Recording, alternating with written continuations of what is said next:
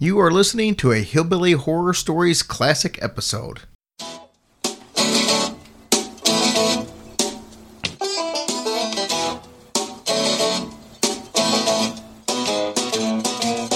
Welcome to Hillbilly Horror Stories.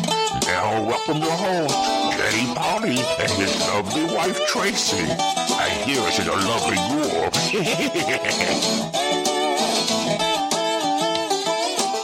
This is Michelle Rodriguez from Hillsborough, California, and you're listening to Hillbilly Horror Stories.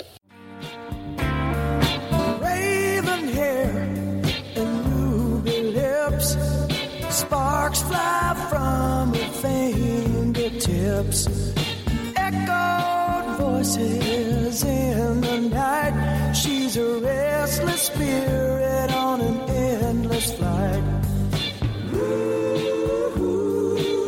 Witchy woman, see how high she flies. Ooh, witchy woman, she got the moon in her eye. Welcome, everybody, to episode 40 of Hillbilly Horror Stories, and we'd like to start off by wishing all of you mothers out there a happy Mother's Day. Happy Mother's Day. Us mothers rock. Of course, this is Jerry, and I'm joined by the mother of the hour, Tracy. That's right. We rock. If there's one thing I can definitely say, she is definitely a mother. We have got a really good show for you guys tonight. Hopefully this is a subject that not a lot of people have heard about. We're going to talk about Moll Dyer, which is the witch from Maryland that most people will tell you that the Blair Witch Project was kind of based off of. Yeah, it's really an interesting story, and I don't know, I can just still see things in my mind after I've kind of watched the show and stuff like that. So it's pretty interesting. So if you heard that, that's pretty shocking. Not that, not about the witch, but the fact that Tracy actually watched something that's about the show. Oh, woo woo, go me! In her defense, she did not do it on her own. She was kind of forced to because I was watching it, and she just happened to be in the room. Oh, it was good though. Seriously. But we've got that story for you. I've got a kind of a cool story. It's not going to be a long story, but it's just something I found in the news that actually a buddy of mine, Missy Goodpasture, sent me. But it's a story of a house up in Tacoma, Washington, that you're going to want to hear about because it's kind of a cool story. Then we're going to talk to the guys, Sam and Jason from Not Alone Podcast. And if you guys haven't heard this podcast yet, it's a very intelligently done podcast. And what I mean by that is there's a lot of shows like ours that just people come out and they babble or they talk about stuff, and I'm including our show in with that. Their show, these guys are two college-educated guys that almost take a philosophical approach to some of this, and it's just a different twist than what most of the paranormal shows are. And most of it, some of it's paranormal, some of it's not paranormal, some of it's like, you know, this talking about King Tut and a few other things like that. But I don't know, you'll hear them. And what they're going to do is they're going to talk about Chupacabra for us because that is Michelle Rodriguez, who you heard in the beginning. That's one of her requests, and I've been putting it off because I'm just not that interested in Chupacabra. But they talked about it on their show, and it was really laid out in a way that I thought was actually interesting. So I thought, well, let's have them guys on and let's have them talk about it, since Jason is really fascinated by the subject and he knew a lot of details that were different than anything I'd ever heard. I don't even know how you say that word. El Chupacabra. Oh, see, I didn't even hear no L before. I didn't say L the first time. Oh, but well, how is it for real? Well, that just means the, so. What's it mean? I mean, what does it say that word again? Chupacabra? What? What? Oh, my gosh. Say it again. Just say chalupa and be done with it. No, I got to know how to say it. Chupacabra. Chupacabra. And I'm not even saying it right. I'm saying Chupacabra. I should, but. You know what I thought of when I heard King Tut? Steve Martin? Yes.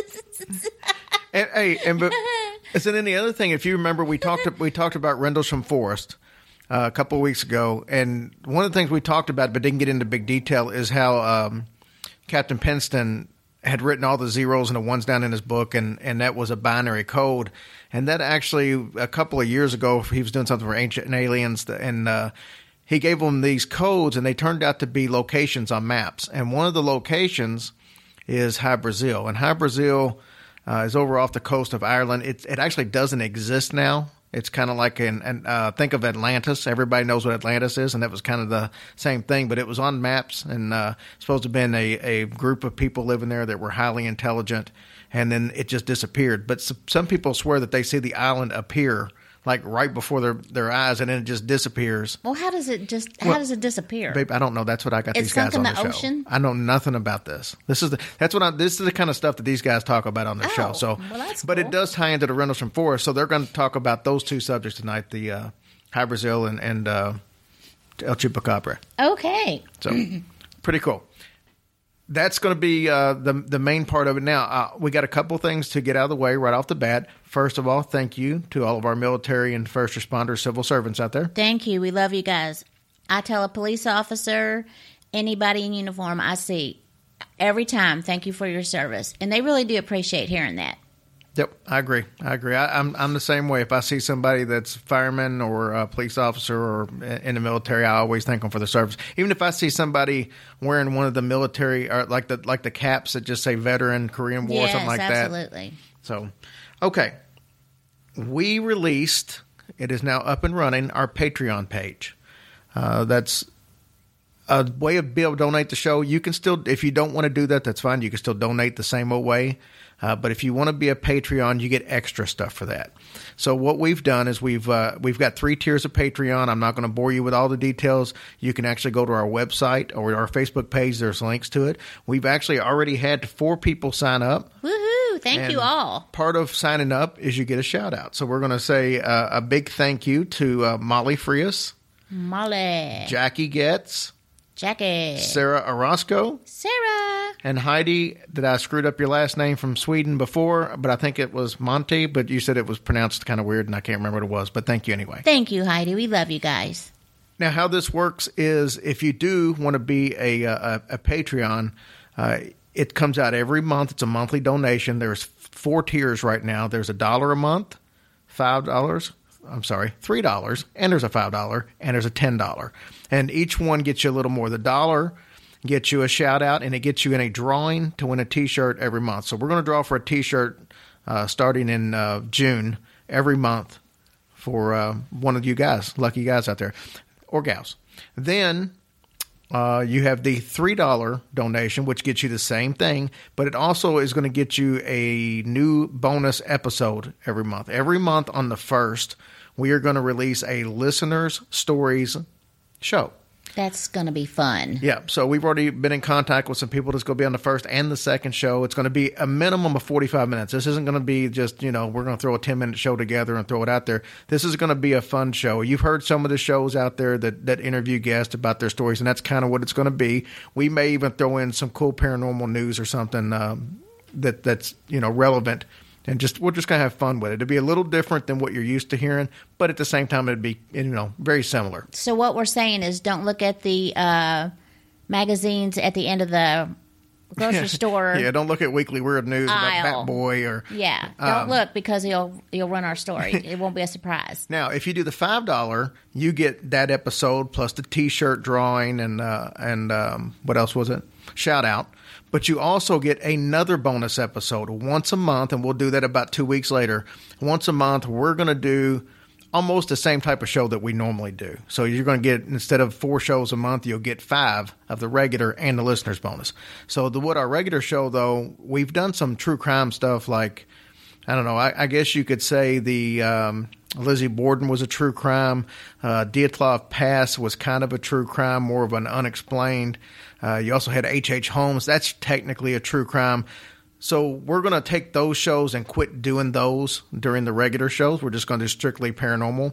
But we will start doing those shows as an extra for you guys every month. So if you like those kind of shows, then you can jump in that. But we'll try to make some, we'll do some like Jack the Ripper stuff and Spring Hill Jack. We need to do some more rock and roll stuff, too. We'll probably throw some rock and roll in there. That'll be the extra. So we'll do some paranormal in that. It's not all going to be true crime, but we do want to keep the regular show strictly for paranormal. We use these for the extra. So that's what you get. Plus, you get a 10% discount on any T-shirt that you buy. Not just one. If you buy 10 T-shirts, you get 10% discount on them. So that'll save you a couple of bucks on each one right there. So it doesn't take much to get your money back. The last tier is a $10 tier, and you get all that we just mentioned, the 10% off T-shirts, you get the 2 extra shows. Then we also are going to throw in there, it's basically a virtual meetup once a month for Tracy and I. So it's a 15-minute Skype session. It can be video, it can be audio, whichever you prefer. But we can talk about whatever you want. If you want to talk about the show or something we've talked about or your suggestions or just talk about your story that you have, or if you just want to talk about, cake recipes and stuff, whatever you want to do, that's what you get. So there's the 4 different tiers, and you get something extra for each one of them, and it's just a little thanks for helping us every month. And that does come out the first of every month. So you can actually sign up now, and no money comes out until the first. So you don't have to worry about your funds at the moment. We're just trying to get as many people on there before the first, so when we release this first episode, we got a bunch of people to listen to it. Sounds good to me. Now, we've got a couple other shout-outs. We got a bunch of shout-outs, and it probably won't be this many every week, but I just got to get some of this out of the way. People who donated and bought T-shirts last week. We got Della, Paula Brooks, Michelle Bowers. All of them bought T-shirts this week. Crystal Harris got her T-shirt. We've got iTunes reviews. Thank you guys for that, because that definitely helps us, and you guys have really jumped out there to give us the reviews we needed. And you guys have been so nice and just so nice, and we really appreciate that. And by the way, when you do these iTunes reviews, if you'll actually put your name on it, even if it's just a first name, because some of these iTunes handles are kind of crazy, and I don't know who they are, but that's the only thing I've got to go by. Like the first one was Crystal from Knoxville. I know who that is because it's Crystal from Knoxville. Goes without saying. But the second one was Flower Mama 4. She actually updated. She, I think, was a 4-star review before, and she upped it to 5 stars. Oh, thank you, darling. And then we've got MD102. Have no clue who that is. Then he's a doctor. Do you not get it? maybe so. And then we got Chelsea Anaya. We know who Chelsea is. Great Goat XXLK. I'm not even going to gather a guess. I don't know, but that sounds pretty interesting. I'd like to know more about that. We got Greg C. in Fresno. Old School Skater. Nice. Callie King. Dirt Omar 42. Treco 318. Then we got Mike Bingle. I think I know who he is because he's Mike Bingle. Could be Bingle. Bingle. And then we got Serendipity 72. So that love it. Takes care of all the shout outs. We greatly appreciate it, guys. Let's get on with the show. Of course, we played Witchy Woman by the Eagles. That's Witchy Woman. Hey, you know what?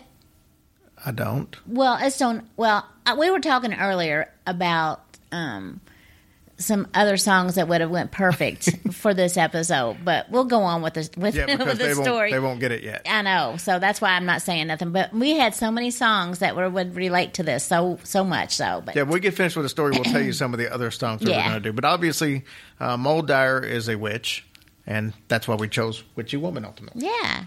So let's get into it. We like to give you guys a little bit of background. And like we told you, she actually was the plot for the Blair Witch. Not 100%, the movie was based on, but just the fact of the witch in the woods, more or less, was the whole thing. But this took place in Leonardtown, Maryland. Ricky would be glad we're doing this one since he's from Maryland. Leonardtown was a very fertile, as far as the land. It was a very fertile place. It's surrounded by water.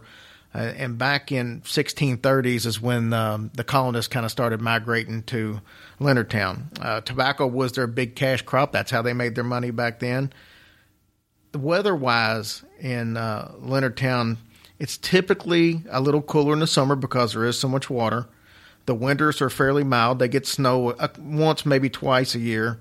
But in 1697, the winter was actually brutal. There was something that came through that they call a light ice age, which basically meant that it just, for some reason, everything was colder for a period of time. So, like, every winter was not like that? No, every winter was not like that. But in 1697, it was horrible. Temperatures were bottoming out in the single digits. Wind chill would have been below zero. Yeah, definitely. So that's, normally it would have been in the 20s, worst case. And this was, you had blizzard conditions, you got all these super strong winds, much more snow than they would normally have. And, in these days there was no meteorologist. So if there was. So Mother Nature was tripping. Yeah. Well, I mean, Mother Nature was tripping, but also people didn't have any way of knowing what was coming, of what was going, and they didn't know why it was so bad. So being back in the 1600s, people always had to have a reason to blame it on something. Yeah. So obviously their reason was the town was cursed. And the winter was so bad that food was scarce. Lots of people died. Aww. And that just made it even worse. Moll Dyer was an old woman, a very ugly woman, I will point out. It was listed in several occasions that she was like hideous. Well, she can't help that. Well, no, but that's 1600s. You're hideous. You live out in the woods by yourself, But she was a very eccentric woman. Like I said, she lived out on her own in the woods. The townspeople decided that she was a witch and she was behind the curse. Even though they knew nothing about a curse, they just assumed there was a curse and she had to be behind it. Her actions didn't really help anything because as far as image-wise, people knew that she was out on her own. This winter was horrible, and where people had huge families kind of helping each other just survive, she was just all by herself, but yet she didn't seem to be struggling at all, where everybody else was struggling. Well, I mean, she's by herself. Well, right, but I mean, how's this old woman able to just make ends meet and get all the food and everything together she needed in the worst winter that anybody's ever seen? Well, they're just saying. It's all how you look at it. Right.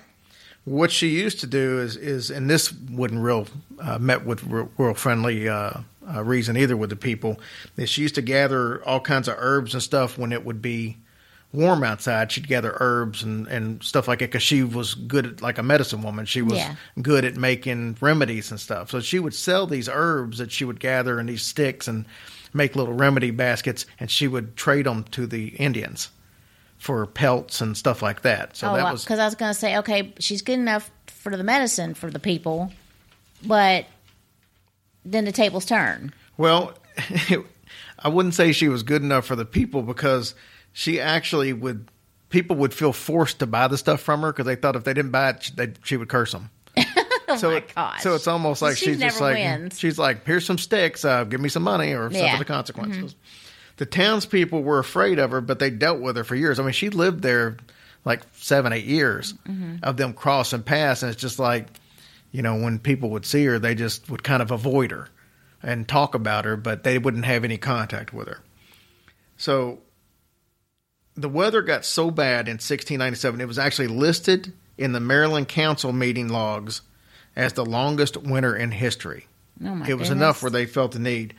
It was so cold that all the crops died. So and then they had a lot of the livestock died. So these people that's why they were starving. Yeah. They said the rivers would actually freeze as you could watch the rivers freeze. It was so cold. Obviously it's not going to stop flowing like froze solid, but they're just, it was frozen around the sides of it and stuff like that where it really narrowed the ways. Now, Moll Dyer, obviously, she's, like we said, she's surviving one of the harshest winters, and that just had people talking. With the colonies trying to gather their wits about them and trying to make some sense of this winter, they also got hit with this huge, I won't say a plague, it was more of an outbreak of influenza. But it basically, a lot of people started dying from it. So you had people starving to death. Now you got this illness where everybody's dying. That's terrible. And somebody had to be to blame, and it had to be witchcraft. So they decided they were going to do something with Moll Dyer. Now keep in mind, during this time, witchcraft was punishable by death. It was against the law, and it was punishable by death. And on the coldest night of the year, the townspeople, they became judge and jury. Torches in hand, they went to Moll Dyer's house. They set the house on fire. It was completely engulfed in flames. Temperature was right around 0 degrees that night. Probably 10 below zero with the wind chill factor. Somehow or another, Moll Dyer gets out of the house. They don't see her, but she's out. She kind of retreats back to the woods. Yeah. Well, I mean, I'm sure she had to see him coming. Well, with all the flames. Yeah. So I mean, but the story says that she kind of went to the edge of the woods to where she could hear the animals and stuff screaming from being burned alive that she had in the house. Don't tell me that. And like I said, the guys didn't hear. And then some people say, well, how did she get out? They set the house on fire and all this stuff. But some people say that Satan and kind of enveloped her. Is it enveloped? Enveloped? Because I always say, I don't like people that say, hand me an envelope so I can send this letter. What do you say? Envelope. It's not an envelope. It's not an envelope. It's an envelope. Oh. But in this case, I think it's better to say enveloped her into the smoke and kind of set her down into the woods. That's what the story is. Yeah. I don't know if Satan's really into that business or not, or if that's... But who knows? So she's on the edge of that. Now, keep in mind, with the weather as bad as it is, she's got nothing but the clothes on her back. She's not prepared to be out there in sub-zero temperature. Mm-hmm. And, you know, she's like just roaming through the woods. Well, the rumor is as she's strolling through the woods, she's basically cursing the town, knowing that she probably doesn't have long to live. She's cursing the town. Now, I think the people that burnt down the townspeople, they thought that she died in the fire. Yeah. They wasn't really sure. But what happened was several days later, this younger guy, probably a teenager, I think, was roaming through the woods. He was trying to round up some cattle that had gotten out. Mm-hmm. And he comes across her body. Now, you need to kind of picture this. She was frozen solid. She was down on her knees. One of her knees was touching this big rock. Mm-hmm. Think of Boulder. Boulder. Mm-hmm. One of her knees was touching the rock. Her left hand was on the rock, and her right hand was raised towards the heavens. Oh, yeah. As if she was like cursing. Curse you! Yeah. You mofos. And I'm sure that's exactly how it went in 1697. And the mofos. Curse thou mofo. So, but that's how they found her. Oh, my gosh. So she was literally frozen solid with her hand straight up in the air. Yep. Right hand in the air, left hand on the rock. Yes. And like her fingerprints were in the rock. Yes, thanks for spoiling that part of the story, but since I hadn't mentioned that yet, so I told you I watched the show. Let's go back and pretend y'all didn't hear that. Yeah, let's go back and pretend you didn't hear that. When they pulled her off of the rock, her fingerprints from her left hand were imprinted into the boulder, not like fingerprints on there, like embedded, like deep. Mm-hmm. You know, each finger had its own little crevice into the rock. So how I cool wasn't is that far ahead of the story. But it didn't matter. You said it, and we hadn't talked about it yet. So you said it as a matter of fact, like we already talked about it. Ew. You can't watch any of the stuff anymore. See, that's what I'm saying. That's why I can't watch this stuff anymore. They buried her in freezing rain, a dreary day, but they buried her, and they buried her extra deep, about a mile from town. And that's where she supposedly still is. Now, as far as the rock, we're going to get into that a little later. Did they bury her in a box? Or did they just put her body down in the ground? Well, I don't know. Well, think about that. Well, I don't think it really matters. They have to snap her arm off if they put her in a box. They could have thawed her out. Oh, that's true. Nobody said they just took her straight over there. No, that's true. Okay, never mind. Go ahead. Sorry. Wait.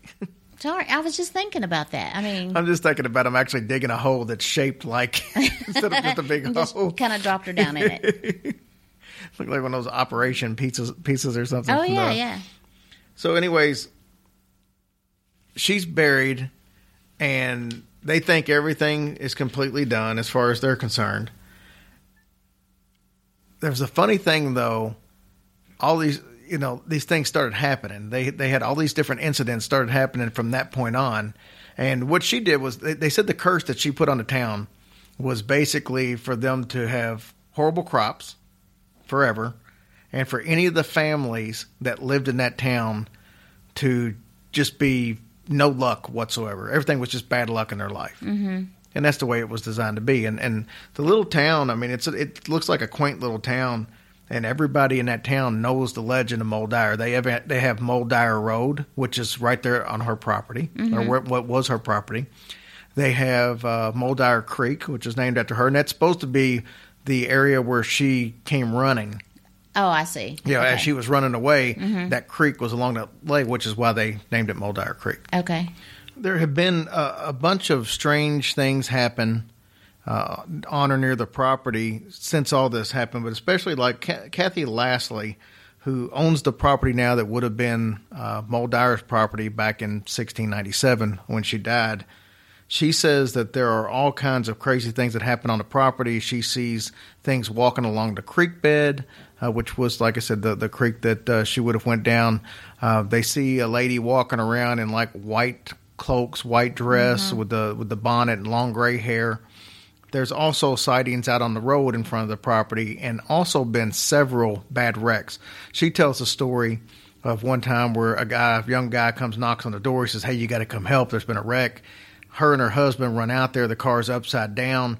The guy's hanging upside down in his car. His seatbelt won't come loose, and he's attached. The car's leaking gasoline. They're scared to death. They're not going to get the guy out there. Think the car is going to explode. Eventually, EMS gets there, Emergency Medical Services, the ambulance, and they get out there and they cut the guy loose from the seatbelt and end up saving him. But she says that's just one of several bad wrecks that happened right there on that property. Yeah, I'm sure there is a bunch of stuff that go on. So I guess that lady knew that the story before she bought the house. Oh yeah. Oh, okay. She knew. It just most people they don't look at it as being a real situation until they're confronted by it. Now you got Karen Stouffer. Her and three friends were driving around. This is about 35 years ago. Now this is the story, one of the stories that really kind of blends into the Blair Witch type philosophy. Karen Stouffer and her three friends are driving. They decide they're going to pull over and walk through the woods. Now, her friends say, "Hey, don't do that. This is the Moll Dyer Woods." That's what they call it, the Moll Dyer Woods. And she's like, "Well, just, you're a bunch of chicken shits. Let's just do it." They go walking through the woods, and she said the whole time they were there, it's almost like somebody was watching you, like somebody was just kind of following you. She said when they got kind of to the middle of the woods, these winds, this was a beautiful day, when they started walking, and these winds just kicked up out of nowhere, about 20-mile-an-hour winds. That's pretty strong. Dang, yeah. Then all of a sudden, there was this random lightning. Then there was thunder. And it got so bad, they just turned around and they ran back to the road. Yeah. And the whole time they felt like something was chasing them. They get to the road, and once they got to the road and out of the woods, everything stopped. No more lightning, no more thunder, beautiful day. Oh, my gosh. No wind. That's creepy. So all that happened just as they were back there. So I bet it scared that woman. Now I wonder if she ever went back in there. Well, no. She said she's never been anywhere close to. Oh, yeah. I wouldn't be either. Gosh, Gosh, she's crazy. I never would have went in there. Now, we said that we were going to talk a little more about the rock. This rock where she was there was missing for years and years and years. Nobody knew where it was. I mean, it was in the ground still, but that's just where it was, and nobody could actually say this is where the rock was. Mm-hmm. Well, this guy decided he wanted to find out where this rock was. He came to town. He starts talking to people. He finds this really old guy that says, "I remember seeing that rock when I was a boy." Mm-hmm. They go track it down. It's actually in the creek bed. Oh. Kind of implanted. Now, there's a couple of different times to where people tried to get that rock up, and there was always a major problem happen to where they couldn't get it up. Yeah. Problems with equipment, problems with this thing weighs about almost 800 or almost 900 pounds. Yeah. But there was always some major problem that happened with equipment or something to where when they were trying to dig this rock up. Well, eventually in the 70s, they dug it up. The handprint's still there, and where she had her knee, it's still there. Oh my gosh, that's so cool. So now it's actually outside of the courthouse there in town. Mm-hmm. And there's a story about a young lady by the name of Lynn Bonvery. It's almost like Bon Voyage. Yeah. So anyway, there's a story about her and her husband are walking through town. She's walked by there plenty of times. She's walked past a rock, and they were at the Historical Society, which she'd like to go to. They decided they were just going to walk around town. They walked by the courthouse, and she decided that she was going to touch the rock. Now, you're not supposed to do that. They say that, just getting near it could be a problem, but touching it is a no-no. Yeah. She goes, she sees the handprints, she puts her hands into the handprints, and at that time, she said she felt nothing. She was fine. She was kind of laughing it off. She got up to start to walk away. Within 30 seconds of her walking away, she started coughing violently. She couldn't catch her breath. She said if she felt like her lungs were burning. Oh. She starts coughing up blood. Oh, my God. Said she felt extremely weird. She was woozy. And they were trying to debate whether to go to the doctor or the hospital, something like that. And they decided against it. And she said about 45 minutes later, she felt fine. Mm-hmm. But she's convinced that there's some kind of negative energy with that rock for that problem. See? People leave stuff alone. And then the last little bit is basically people claim that on the coldest night of the year that you can see her out walking the streets. Oh. Because she obviously died on the coldest night of that the winter. Year, yeah.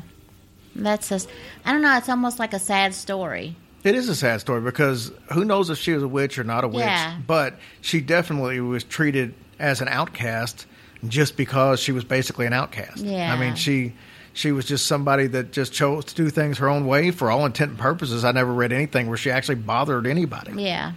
But... so the lesson is, don't judge people. Dang it. Yeah, you know what they say. You can't judge a book by its cover. That is so true. Well, unless it's a book. A girl sucking a guy's wanger, then it's porn. Jerry. I'm just saying. Jerry. You can judge that. No. Yes. Sorry. So sorry, listeners. Let's talk about some of the songs we were going to choose. Oh, yeah. So I came up with one was Cold as Ice. Very disrespectful, by the way. It is? Well, yeah.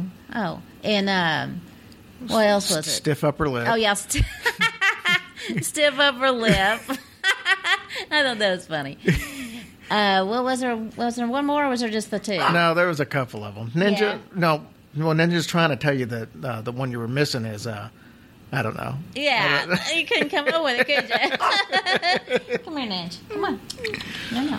But that's the story. So I want to read you, talk to you about this other little story I kind of teased in the beginning of the show about a house up in Tacoma, Washington. Well, here's the funny thing about this house. There was kind of a famous serial killer most of you have heard of by the name of Ted Bundy. Not Al Bundy. Oh, geez, Peg, I just want to kill some people. That's my... That was pretty good. That's my Al Bundy. That was pretty good. Ninja apparently disagrees. It's my favorite part of the old Al Bundy colloquialisms. I love all the Al Bundy stuff. But I remember one time on the show, there was a peeper, the peeping Tom, that was looking through all the windows. Uh-huh. And then Marcy came over to the house, and she says, "Hey, the guy just peeped me." And then Peg was all upset because nobody had peeped her. And she said, "Al," she said, "nobody wants to peep me. Hug me." And he said, "Oh, nobody wants to hug you either, Peg." Oh, poor Peg. That was so funny. Her hair Anyway. had it going on, though. Yeah, I will say. I'm sure you would think so. 1980s called. They both want your hair back. Oh. All right, so let's talk about this story. So Ted Bundy, his childhood home up in Tacoma, Washington, it was for sale. A guy bought it. He was going to flip it. So he gets some contractors to come into it. And I'm going to read you a little bit about what went on. But Casey Clopton, he had his contracting company called Extreme Contracting. They were hired in September this past year to come do the home. So he says he noticed red flags right off the bat. The second time he went to the house, he had his 11-year-old daughter. She was trying to go upstairs, and she started crying and saying she didn't like it. She didn't feel well. And he chalked it up to, a little kid just being scared of the dark, what have you. And then he said that while they were there, you started hearing phantom footsteps, people jiggling doorknobs, and that actually went on for months because it took them a long time to do this. He said that after all the doorknobs and stuff like that, they were already thinking stuff was weird. But then one of the workers, he claimed that somebody knocked on the door. He went out there and opened it. There was nobody there. Then he said that some mornings they would come in and several drawers and cabinets were opened up, but they had an alarm on the place, and the alarm was never set off.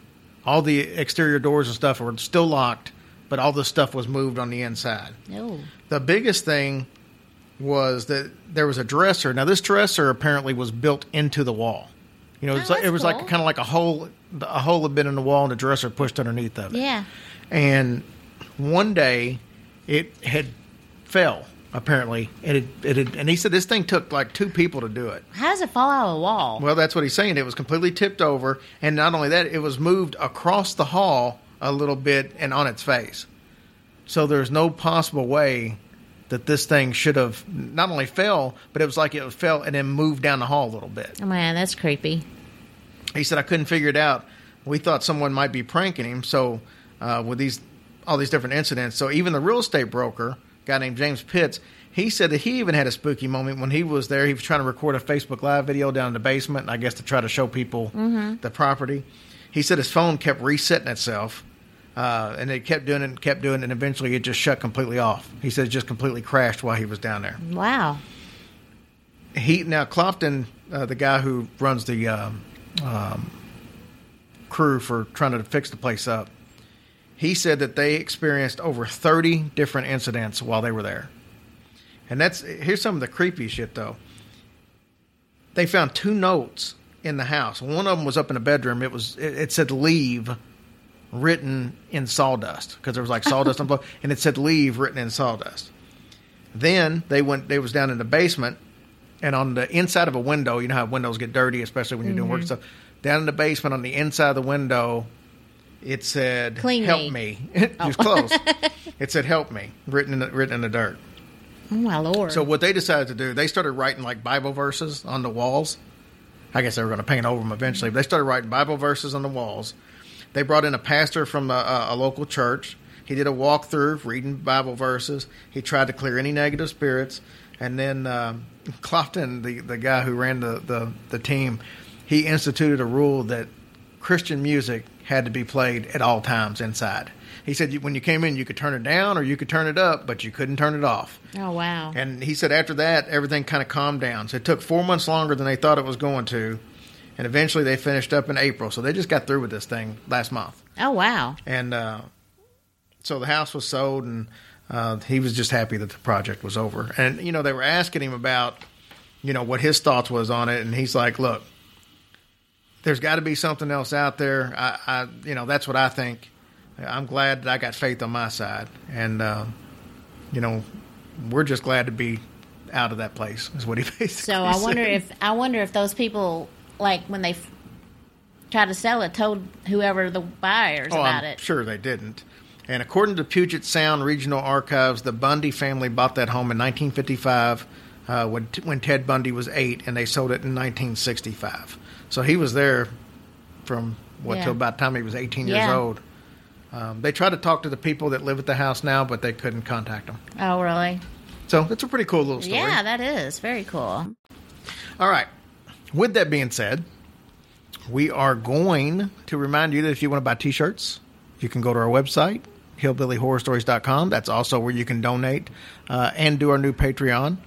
And like I said, as many people as we can get into it before June 1st. That's when the first show comes out for the listener episode. So if you can get in before then, they don't take money till the 1st, but you will get in for that first episode when it gets released. Now we're going to introduce the guys from Not Alone Podcast. This was a fun interview. We actually did it the other night. And when it's all said and done, I think you guys will probably want to check out their show. So let's hear from the guys. All right, everybody, welcome back to Hillbilly Horror Stories, and I've got some special guests on the phone. I've got Sam and Jason from Not Alone Podcast. How are you guys doing today? We're good. Doing well, Jerry. Yeah, how are you? Oh, I can't complain at all, man. I'm excited to have you guys on for a couple of reasons. But first and foremost, you know, I stumbled across you guys on Twitter and started talking to you, Sam, a little bit, and, you know, I've really become a huge fan of your show.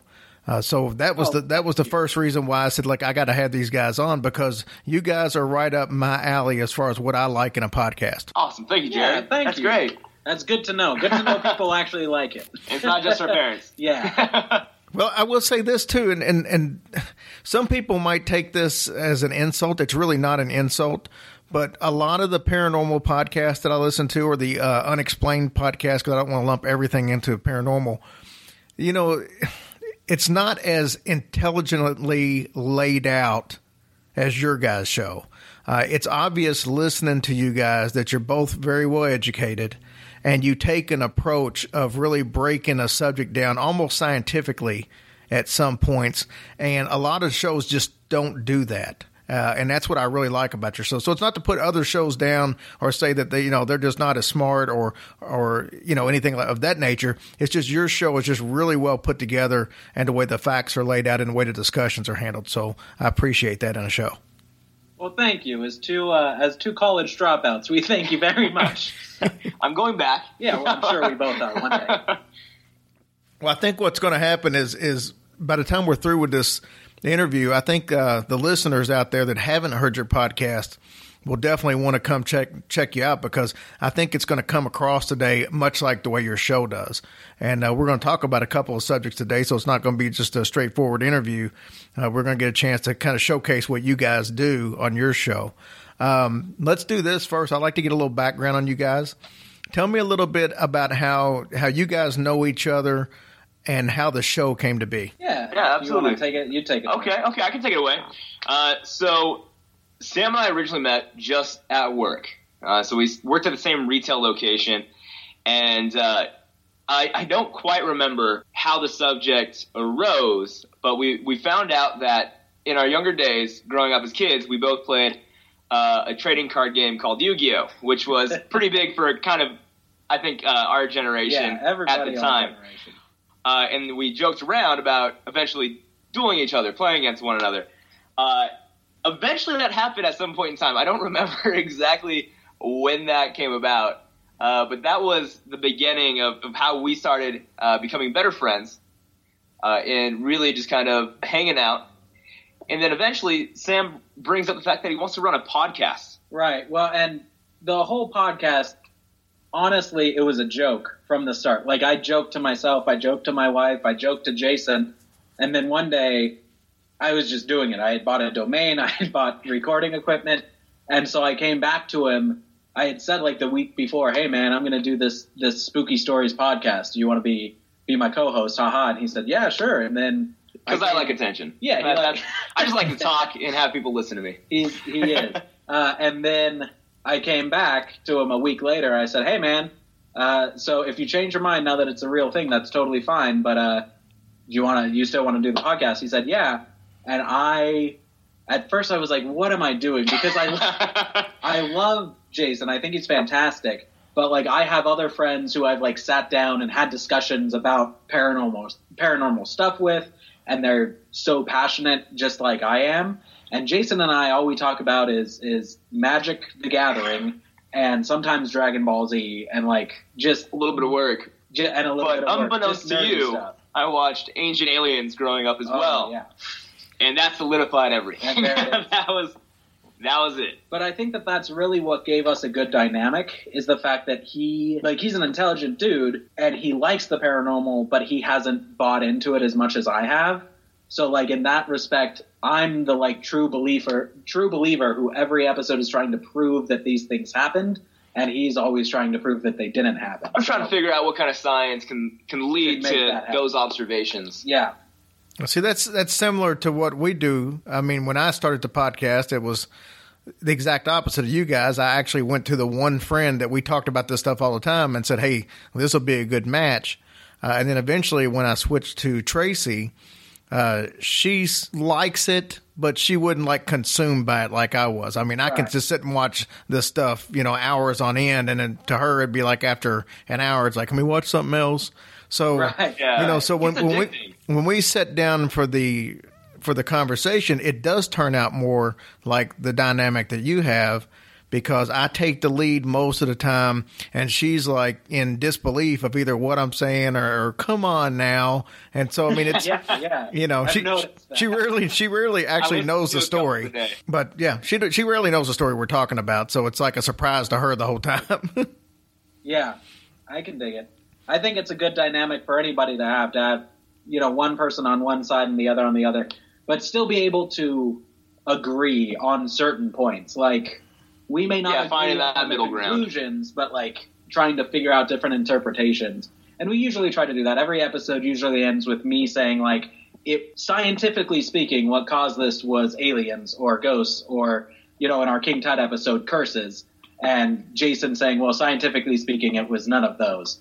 I like to think that I believe a little bit by the end of the episode, where it's just odd enough occurrences to where it really makes you think. Yeah. Well, I like the fact that you guys are very fact based, and that's the compliment that we get a lot. Is they like that we have a lot of facts and we throw a lot of specifics out there, as well as throwing in opinions. And that's the one thing that I notice about your show is you guys do the exact same thing. So for people who like our show, they're probably going to really like your show as well. Good. Well, I hope so. Well, we're going to give it a shot. So let's do this. We got a couple of subjects, one of which that I really didn't want to do myself, so it worked out great that I found you guys. But I've got a listener, a great listener by the name of Michelle Rodriguez. She's donated to the show. She's bought T-shirts, and she's only asked two things: for us to continue our video series, which we have not, and to talk about El Chupacabra, which I just don't have the biggest fascination. There's certain things that I just believe are probably out there, and I just don't see a big deal about them. Now, but I will say this, and I got this listening to your guys' show. I've always thinking of El Chupacabra. Every time I see that, I think about one of the shows that are on TV to where they got this mangy-looking dead animal, and everybody trying to figure out where it comes from. But listening to your show, you actually talked about, I know Jason specifically, since you kind of took the lead on that show, but you talked about specifically the origins and what the real El Chupacabra was, and I think it was in Puerto Rico. But that's what I wanted to kind of let you touch on that a little bit. We'll make Michelle very happy because we're going to talk about it. But if you can talk about the true origins. I can definitely chat about that. So, I think it's pretty strong in our episode that I don't believe that a mangy dog is the Chupacabra. And I think the Chupacabra becomes the easy scapegoat for a lot of that kind of weird animal or weird mutilations that happen to animals. But what I like to focus on, and what I thought was probably the most interesting idea behind the Chupacabra, was essentially the events that took place for 3 years in 1995 in Puerto Rico, and then also extended into Chile and South America just in general, where we have these mass mutilations of cattle, especially sheep. Sheep was the big one, which is eventually how Chupacabra got its name, goat sucker. But the weirdest thing about it is that you have a lot of dead animals, a lot of dead bodies, weird bite marks on them, a lot of them being 2 to 3 holes near necks or chest areas, which is consistent with draining blood. That's where you really want to go for. But the weirdest thing was, yes, they were all drained as well. And otherwise, the bodies were left, for the most part, untouched. And those odd mutilations just kept occurring in Puerto Rico to the point where it was a daily occurrence. It wasn't news anymore to hear of X number of creatures being mutilated.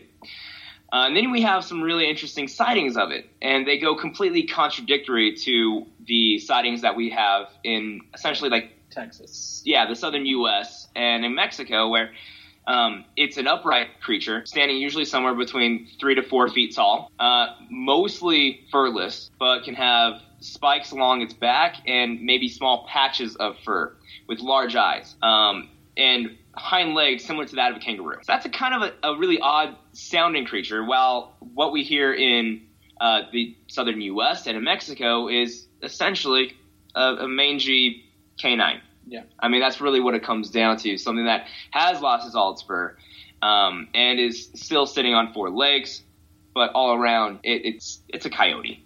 Right. It's a coyote for sure, or some other hybrid of a canine.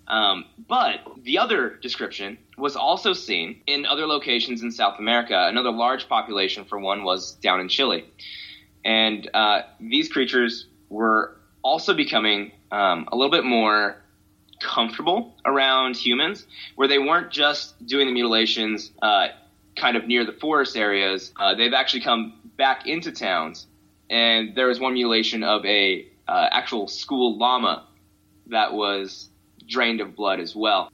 Eventually, these sightings just kind of ended around 3 years later, with some hypotheses being that it was a U.S. government experiment that eventually got caught, or that it was eventually killed. And there have been reports of people saying that they have the skeleton, the chupacabra, but those skeletons mysteriously going somewhere. Vanishing. Yeah. Being covered up in some way or another. Or, they don't really have the proof to show that that was the actual creature. I personally love the story of the chupacabra because I'm 23. I was born in 93. And the chupacabra was one of the first kind of scary animal stories I had ever heard. And that was kind of what led me to my fascination. Now, I'm sure down south, the chupacabra is much more annoying of an idea or of a creature. Now, and then one other thing that I do really like about the chupacabra is more the science behind it, because we do have animals that do feed on blood. Vampire bats are a big one, but leeches. We also have ticks as well. One of the biggest things that I've noticed is that these animals have to gorge on blood, which does coincide with the amount of animal mutilations that we saw in Puerto Rico, which I thought was a really interesting fact. But also, what was kind of interesting in vampire bats is that they actually pee out most of the blood. They process it so quick through their kidneys that they pee out at least half of the blood consumed, so that they can actually fly away, and they'll digest the rest of it throughout the night. That's one thing that I never saw reports on, was any kind of excrement at all being at the mutilation sites. So there are definitely weird things that happen, and some things that definitely say, hey, maybe this is a creature that we don't quite know enough about yet, or at all. And things that are also weighed into, maybe it wasn't a creature, maybe it was something else. I totally believe that it could possibly be, a group of people that wanted to pull some weird prank or do something that was going to pull media headlines. That's also a possibility too. Would you have any specific questions about the chupacabra, or what I thought was interesting about it? No, what I got out of that whole thing is you said it fed on a lot of sheep, which is how it's got its name, Goatsucker. Correct. It threw me off when you said sheep and Goatsucker. So, because down south here, we don't have, sheep and goat are two different things. So it threw me off. Yes, they are. But it was reports of sheep, so I don't know. I'm sure that there were goats as well. Yeah, it was small cattle, small livestock, all the same. Well, and we do know that goats and sheep are not cattle. We do know that. Well, but small livestock. There we go. Smaller livestock. You guys, we haven't touched on this yet. You guys are living in Iowa right now, correct? Idaho, Iowa. All we do is farm potatoes. That's all we do up here. We don't know what farm animals are. I farmed about 900 pounds of potatoes today. It was a banner day. Yeah, don't knock potatoes. That's you guys should be proud of yourself. I can't think of anything else that comes out of Idaho. But most people can't. That's okay. We had one good band, Built to Spill, but even then, woohoo? That's the thing. People outside of Idaho don't know. That's okay. Apparently, we have a lot of gems. We are the gem state. Oh, there you go. Take that as you will. Apparently, we have crystals and whatnot and rock. If that's something to hang your hat on. What about, we're going to tie this in too, because you guys did a show on Hy Brasil. And for the listeners who, we really didn't touch on this a whole lot. That's why I kind of wanted, Sam, for you to touch on this a little bit. We did the story on Rendlesham Forest, and we did mention that Peniston was writing down all these ones and zeros in his book, which was all binary code.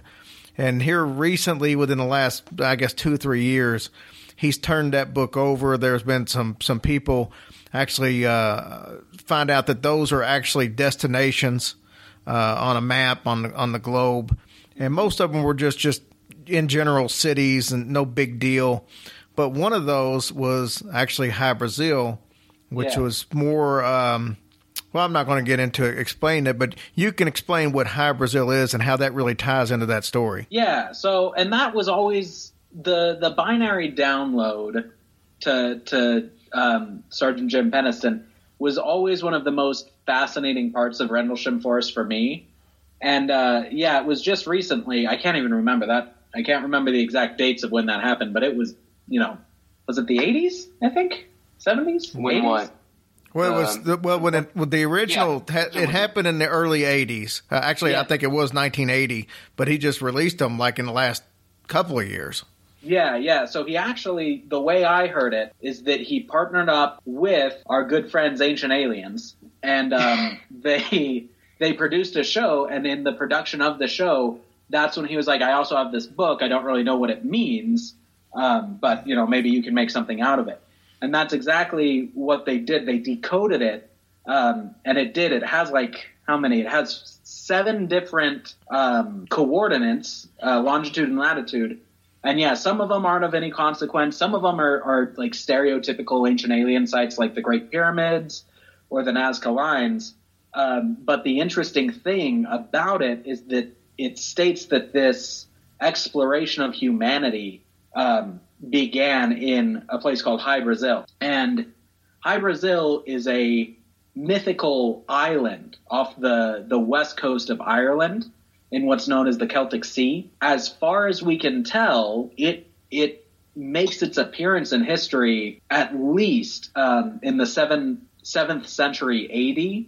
That's the first time it was written down and part of a book. But of course, the things they were writing down then were oral tradition that had been going on for hundreds of years previous. Essentially, what it is a mythical island it's bisected by a channel of water, and it's something that appears every 7 years for just a day. Sometimes you can see it. Sometimes, like, a handful of people, maybe 7 or 8, claim to have actually made it there and set foot on it. But after that day, it becomes enveloped in mist and disappears for another 7 years. And a lot of the stories about it are very mythologically based. You have different accounts of like old Irish saints who supposedly in like the 700s went for a voyage, and they found this island, and on it there was like gold or silver, or they would meet with different religious apparitions there. And I mean, that's all well and good, but it's not super scientific. It's not super like factually based. So what we really focused on in the Hy Brasil episode was some of the most contemporary accounts. And one of the most interesting aspects of Hy Brasil for me is that it actually appeared on maps when they were making naval maps. Even the maps of the British Navy had Hy Brasil on it from 1325 up until the 1800s. And it was so well seen, not well traveled. Like I said, not a lot of people got there. But it was so well documented as existing that it stayed on the maps for 500 years. When they finally did pull it off, it took a lot of time and a lot of debate, because people were saying, like, you can't take Hy Brasil off the map. I saw Hy Brasil 2 years ago. Like, my mom saw Hy Brasil. Everybody, it's there. Finally, they did remove it. But some of the most intriguing sightings for me, there's this one story from about in the era of discovery, which is when the Europeans were really going out. They were getting on their ships. They were trying to sail to the New World, Columbus, Cortez, and the Spanish down in South America and Central America. And during this era, there was one man whose name was Giovanni Cabuto, and he wanted to be the man who once and for all discovered Hy Brasil and plotted the path there. And so every year, when he was out exploring for King Henry the Seventh, he would make a little detour, and he'd try to find it every single year. And there had been a few voyages in the years previous that had went to find it, but didn't find anything. And then suddenly, one year, he just doesn't make that diversion. He just keeps going. He actually discovers Newfoundland off the coast of Canada. And it seems at first glance that he's abandoned the search for Hy Brasil, but in reality, he actually sends a letter back that's intercepted by a Spanish diplomat and Spanish spy, basically. And in the letter, Cabuto says, I found it. We found it. We took earth from it or some sort of physical proof, and we brought it back to England for King Henry. And that's really the most well-documented part of its existence. The other really intriguing story for me is one of, I can't remember what year, but it was near the end of its time on the maps. I think it was in the late 17th to early 1800s. Oh, no, here it is. It was actually after it was taken off of the maps in 1878. And essentially there was an entire village on the coast of Ireland just going about their business, having a great time. And suddenly Hy Brasil appeared just half a mile or so out at sea. And they were so close that they could see it. Like, they could see trees on it. They could see, the river bisecting it. And they could see all sorts of different geological features. And people actually started to row out to it and try to make it to get there. And suddenly, at the same time for the people rowing there in boats as on shore, it disappeared, which is completely separate from your normal sort of a mirage where it either won't get any closer when you get closer to it, or it'll disappear as you get closer but still be seen from a distance. But for it to disappear at exactly the same time for two different groups of people that far separated, that's what really made me say, like, what is going on here? What could that have possibly been? And then you also look back at like the mythological records and all of that, and even some more contemporary accounts of people actually finding it. And they say, well, I found Hy Brasil and there was a magical wizard there who told me that like the island was shrouded from human eyes due to a spell. And another guy said that he went there, he got big chests of gold, and he saw giant black rabbits just hopping around. So it's one of those ones for me that is just so bizarre. Like, it sounds like it is 100% truly and realistically false, but there's just enough trace evidence to be like, okay, what else is going on? And it wasn't seen from 1878 until just 5 years ago in 2012. And there was actually a pilot who was flying over the Celtic Sea, and he suddenly finds himself enveloped in this what's known as electronic fog. So that's what, people over the Bermuda Triangle report it, and all of their instruments will start freaking out. They're tweaking. They can't tell where they are. And this fog envelops him, and then it breaks beneath him, and he sees like what used to be just straight water for miles and miles. He sees like green land and trees and forests and all of that. And it's only there for like a minute, and then the fog breaks completely away from him. And sure enough, he's in the middle of the ocean, or he's above the middle of the ocean. There's nothing to be seen for miles and miles. So it's just compelling enough to be like, what is actually going on here? It's not just crazy people or folk tales. There's something out there. And what the hell could it be? What I think is fascinating about this situation is a lot of people will compare the whole Atlantis situation with this, but when Atlantis disappeared, and everybody's been trying to find it ever since, where this actually keeps appearing. People have seen it, and it appears and it disappears. That seems to be the main difference, because both of them supposedly had advanced civilizations on them and all that. So there's a lot of comparisons, but this is just a little unique, and most people have heard of Atlantis. Almost everybody's heard of Atlantis, but most people haven't heard of this place. So that's what I found unique about it. Yeah, that's pretty much exactly how we start out the episode. Mm-hmm. Is kind of rehashing Atlantis, but then saying, there is something else. There's something else that makes more sense and has more evidence than Atlantis. Right. But yeah, for whatever reason. Well, I think Atlantis probably gets so much publicity because it was Greek. Mm-hmm. I mean, we do tend to, Greek. We have a love for classic Greek. Yep, very Greek-centric culture. Well, I don't understand what all the confusion is anyway. It's right into Bahamas. I see commercials for it all the time, so. Right? They got a killer water slide, man. Guys, I want to thank you guys for coming on the show and spending a little bit of time with us.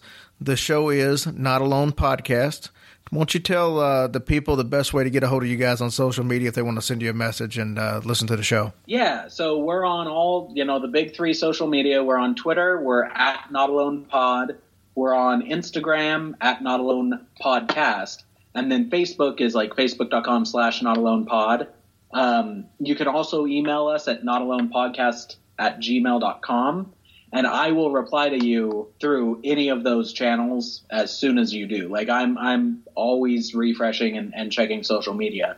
And I have not found a podcasting platform yet that we're not on. So like any app you're using, of course we're on iTunes, we're on Stitcher, we're on Overcast.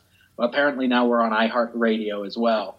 But really anything you're looking through, we should be there. And if we're not, please let me know. I want to also ask you real quick while I'm thinking about it.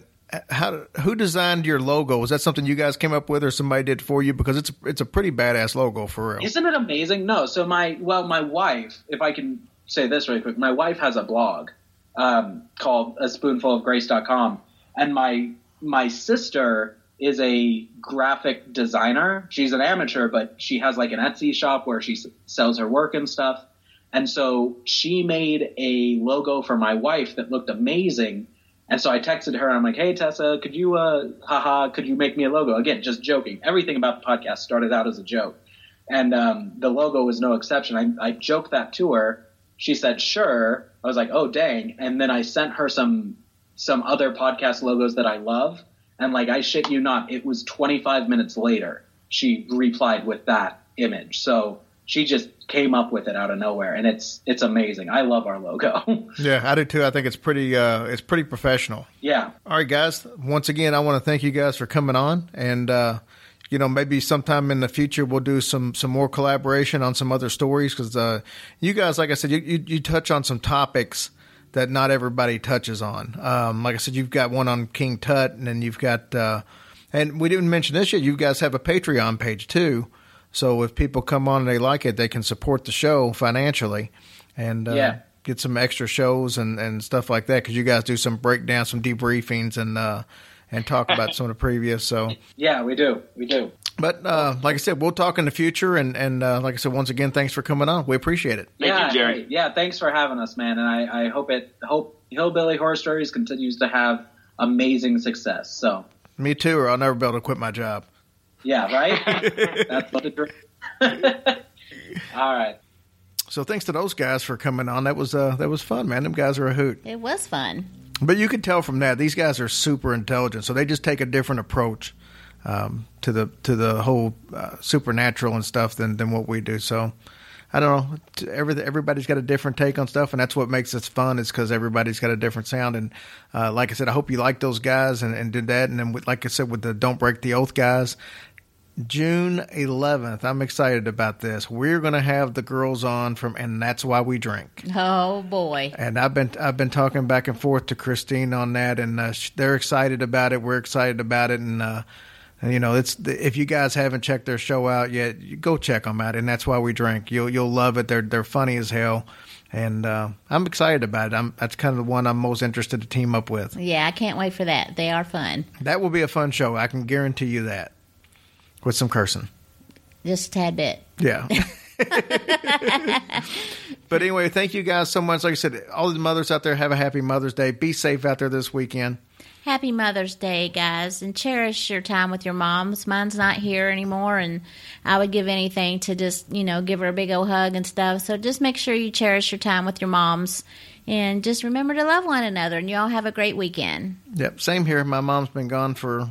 This will be the 11th Mother's Day, I believe. It's the 10th or the 11th. So it's not something you really ever get used to, especially when this holiday comes up. So just remember the beauty of a show like this is it's always reminds you that if your mother is not physically on this earth, she is still with you in spirit. So remember that. Thank you, guys. And we love you guys, and we'll talk to you next week. Love you. Bye.